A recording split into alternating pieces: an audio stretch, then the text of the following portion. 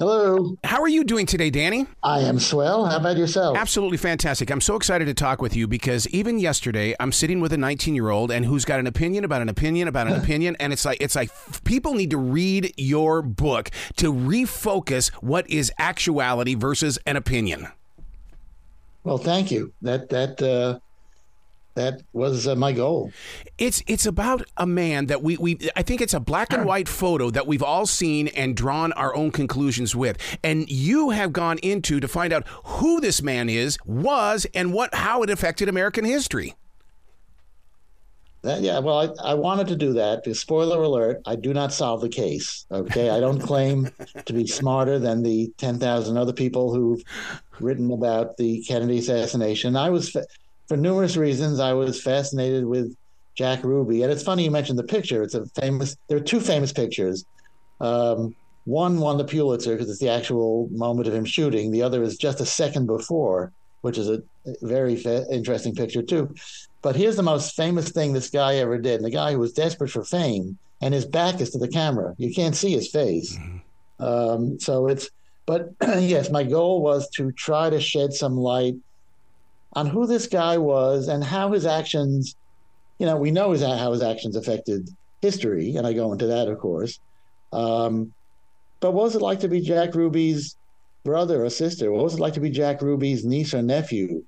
What was it like to be Jack Ruby's rabbi? And that guy I spoke to, he was a guy named Hillel Silverman. Yeah. He's the father of the actor Jonathan Silverman, and he gave me access to the many notes he made during his multiple visits to Ruby in prison, and which gave me a unique point of view and a perspective on the whole situation. Yeah, I'm so jealous that you got to spend some time with the Rabbi Silverman. And the reason why is because that's as close as you can get to a human soul when you go into that prison. If he could get him to talk, was he able to do it easily, or did he have to develop some sort of relationship with him based on trust and faith?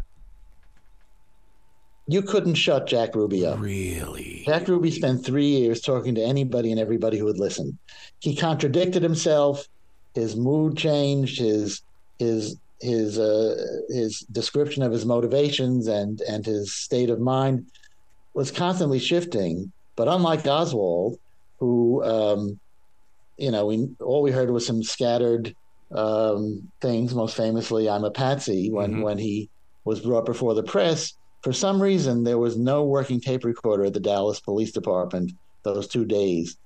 Jack Ruby wouldn't shut up. He talked to his jailers. He talked to his lawyers. He talked to the opposing lawyers. He talked to all these psychiatrists who visited him. He would have impromptu press conferences, even though his lawyers didn't allow him to take the stand during his trial. He had impromptu news conferences at breaks in the trial where he would talk to the press and anybody. I mean, sort of something that kind of argues against a conspiracy, I think, although not definitively, because there's no definitive thing in this. But it's the fact that anybody could have gotten close to him and plugged him if they wanted to. The security was very lax, and as I say, so he, I think the things he said to the rabbi were maybe more intimate, more spiritual.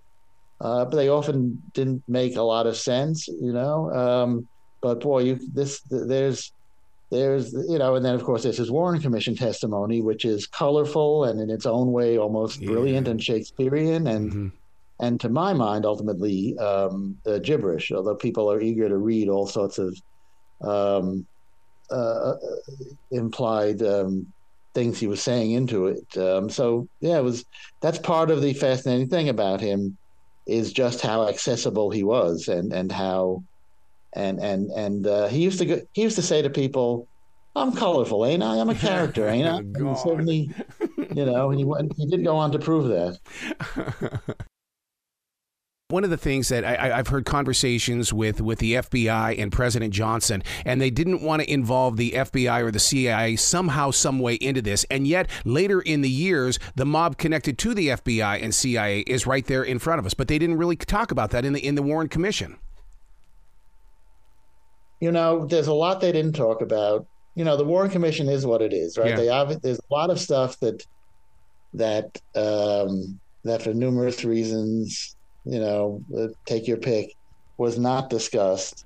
Um, but for all that it's easy to denigrate the Warren Commission, nonetheless, it's 888 pages and 26 volumes of evidence, plus all the stuff that's come out. The millions of documents that have come out in the intervening years. I think what people do forget, including me, until I really started researching and thinking about it, the both murders took place about a year after the Cuban Missile I Crisis. So was there's going to the bring. height of Yep, the Cold yep, War, yep, yep, yep. and I think there was this.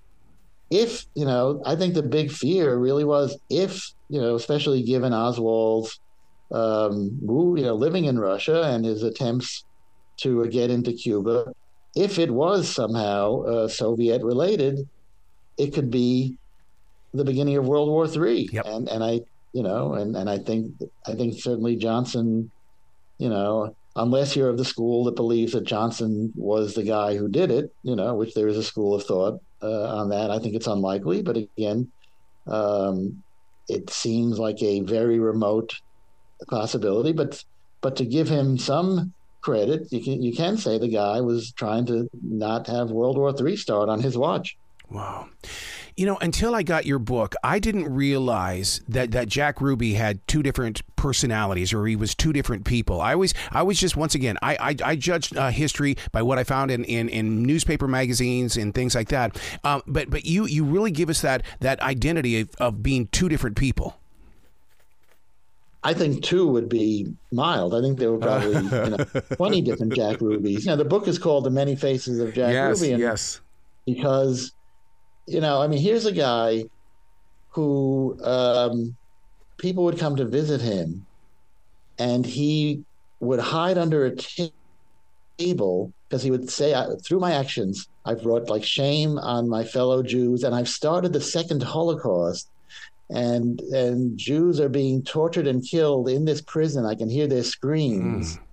So that was one Jack Ruby, very almost actively crazy, unless he was acting, which would have made him the world's greatest actor. Right. Then a minute later, he'd say like, "Hey, you want to play cards?" And then then he could be shut down and unresponsive and crying. And then you read about his Warren Commission testimony where he literally took over the room.